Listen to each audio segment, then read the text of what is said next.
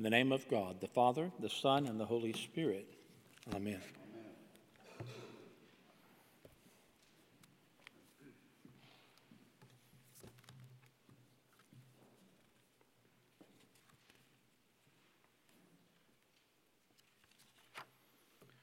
Chloe, I didn't see you. I didn't think we had any kids that age group.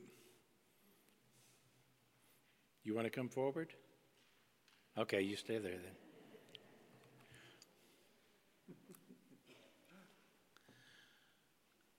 So there were these two grandmothers, Norma and Sonia, who were talking about their grandchildren just right after the holidays. And Norma said, my daughter-in-law, she stopped making my grandchildren send their thank you notes. Each year I send the grandchildren a card and a very generous check. And I always received a lovely thank you note. However, since my daughter-in-law stopped making them write these thank you notes, I never hear from them.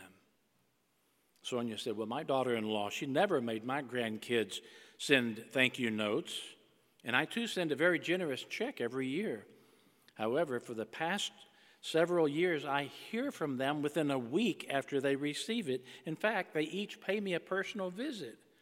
And Norma remarked, wow, I wish they would do that with me.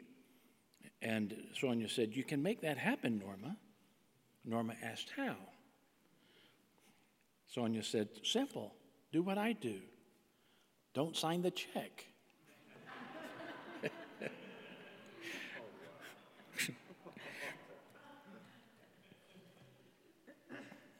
One more? Okay. One day, an employee came to work with both of his ears bandaged. And I don't know what difference this makes, but he went to this little school up here on Highway 6. And his boss asked him, what happened to his ear? The man said, well, yesterday I was ironing my shirt and the telephone rang, and I accidentally answered the iron instead of the phone. And the boss said, well, that explains one ear. What about the other? The man said, well, they called back. And again, I don't know what that school over here on Highway 6 has to do with that, but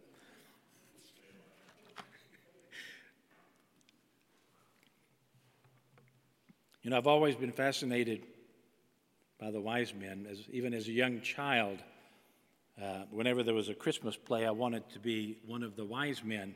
I didn't want to be one of those stinking shepherds because they got bathrobes and towels on their head. But the wise men, they had crowns and jewels and flashy robes, and that's what I always wanted to be. So who were these wise men? Well, the Bible doesn't give us a lot of detail about who they really were. In fact, we know less about them than almost any of the other people in the whole nativity scene. For instance, we don't really know who they were. They were called magi in the Bible, and a magi was a person who was kind of a combination astronomer, scientist, doctor, philosopher. So they must have been pretty wise. They're probably well educated. More than likely, they were very wealthy. We don't know where they came from. The Bible just says they came from the east. So they could have come from Persia, from India, from China. We don't really know. We do know that they had to cross the Middle Eastern desert and that the trip probably took maybe 4 to 6 months to get to Israel. We've always thought that there were 3 wise men, but the Bible doesn't tell us that. The Bible says, out of the treasure chest, they gathered 3 gifts to give to the Christ child. And because there were 3 gifts, people assume that there must have been 3 magi. But there could have been as many as a dozen. In fact, the magi, the wise men, they often traveled together in caravans.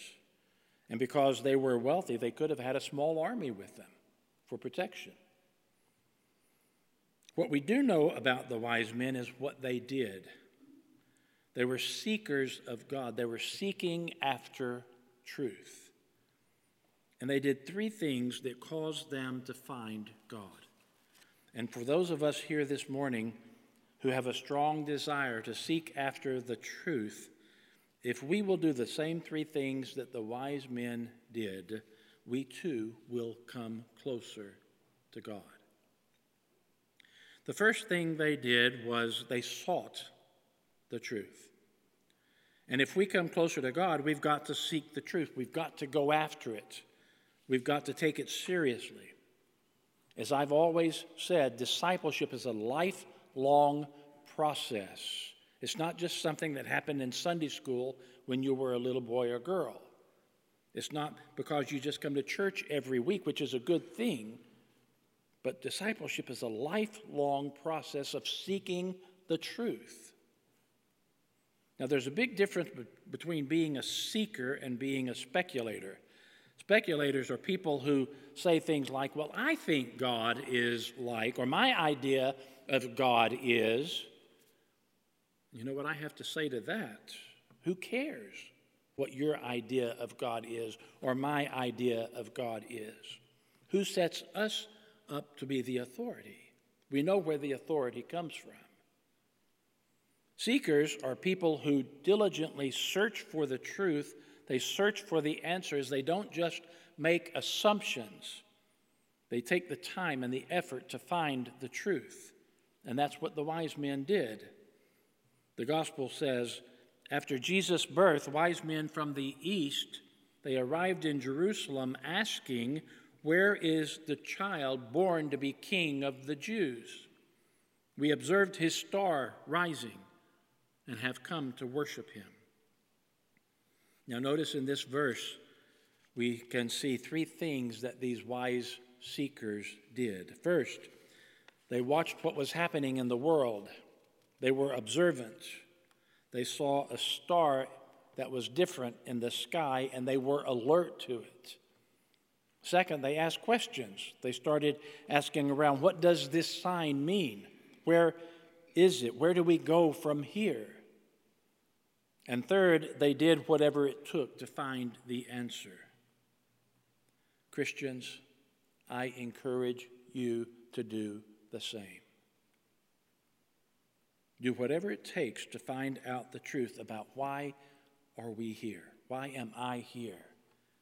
Where am I going? Is there a God? Does God care about me? You know, these guys were pagans from some foreign country. They were not believers, but they were seeking, and they found Jesus. And again, it probably took them 4 to 6 months to get there, which revealed a very serious commitment to searching for the truth. You know, the problem with, I think, many of us today is that we all want to know the truth, but we don't want to take the time to find it. We all want to know God, but we don't want to take the time to find out about God. We don't want to spend time with God, and to me, that is a tragedy. The most tragic thing in life is to go all through life never figuring out why I am here, never figuring out what is the reason, what is the meaning of my life. And that, folks, is a wasted life. Now, the good news is this. God wants us to get to know him. He wants to have a relationship with us. Notice what he promises in Jeremiah 29, verse 13. When you search for me with all your heart, you will find me. That's a great promise. That's great news. God wants us to know him. He wants us to love him, to trust him, to follow him, to have a relationship with him. That's what the incarnation of God is all about, that revelation. That's why we celebrate Christmas. So the first thing the wise men did was they sought the truth. The second thing they did was they followed the star. We can enjoy the fact that God wants to help us to get to know him. So what does he do? He gives us a sign. He always does to those who seek after him. He gives us a sign, a clue, a travel guide so that we can find him. He's not going to leave us out there all by ourselves. In the case of the wise men, their travel guide was a star, a very special star. It settled right over the home where Jesus and Mary and Joseph were. And the only people, to our knowledge, who actually saw the star were the wise men. Maybe not, but to our knowledge, it was only the wise men. It was a special star, custom made. And the fact is, God does this quite often. Whether all through history, God has different kinds of instruments to get people's attention. The opening of the Red Sea, right? The manna coming down from heaven, the pillar of fire by night, cloud by day. God has always given different kinds of signs. He always supplies us with clues, with a travel guide, with a star. And chances are you have a star in your life. You may never have recognized it, but God put it there to bring you to him. That star may be a book you've read, say perhaps the Bible, right? That leads you to God, that reveals God to you. Or maybe a person you know, or an experience you've had, or a movie, perhaps. It may be some event, may even be church. Let's pray and hope so. I have no doubt that God has brought people across your path in order to be a travel guide to bring you to him. It may be a believing parent, or perhaps a spouse, a wife, or a husband, or a neighbor, or a friend, or somebody at work, or maybe even a child. But God does not leave us without a travel guide. He brings these people into our lives so that we can see where he wants us to be headed. So what's the star in your life? I want you to use that star. Take advantage of it. Don't just let it be there. Let it lead you to God to find the answers in your life. Use that star. Now, I know that we have all been through a very tough couple of years, and we're still going through it with this pandemic and all. Some of you may have had marriage problems. Some of you have gone through divorces. Maybe you've had problems with your children, or problems with your health, or maybe financial problems, or maybe your goals and dreams, they just didn't match up. But think about this. Maybe God is trying to get your attention even in the middle of all of this mess.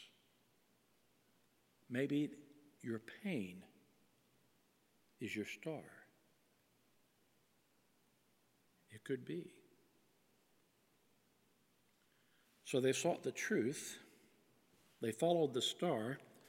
The third thing they did was they recognized the gift.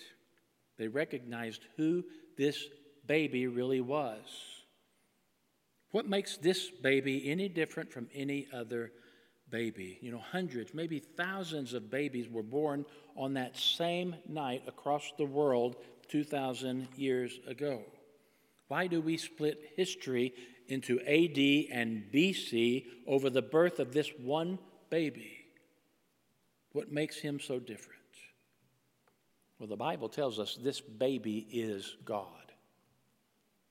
God came to earth in human form so that we could get to know him, be brought back to him. St. Paul says in his letter to the church at Colossae, Christ is the exact likeness of the unseen God.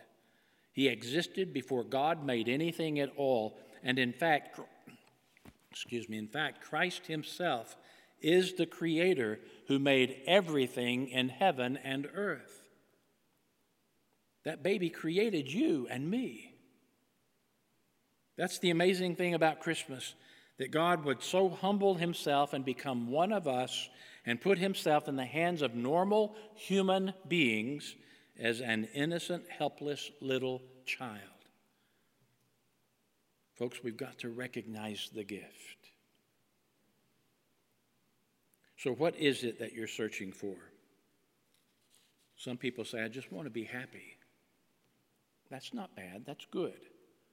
Some people say, I just want my kids to grow up safe. We all want that, don't we? Some people say, I just want to feel loved. That's right, we want to. What is it that you're really searching for in life? I want to feel like my life counts. Don't we all? I want to feel that there's a meaning to all of this. I want to feel good about life.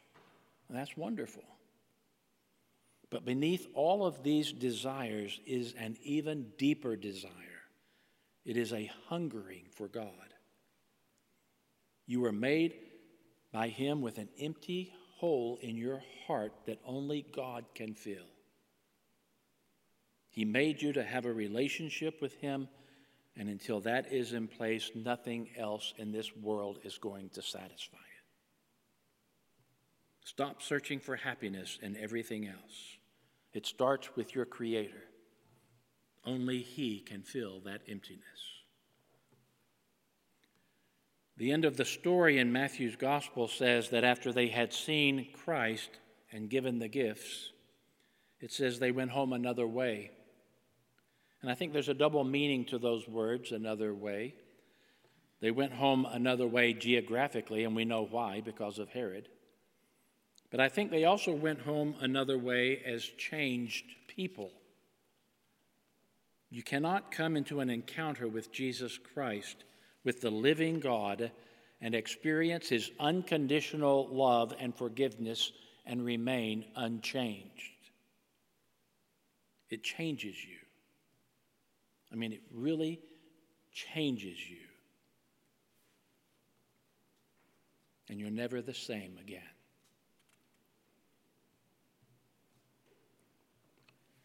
In the name of the Father, and of the Son, and of the Holy Spirit. Amen.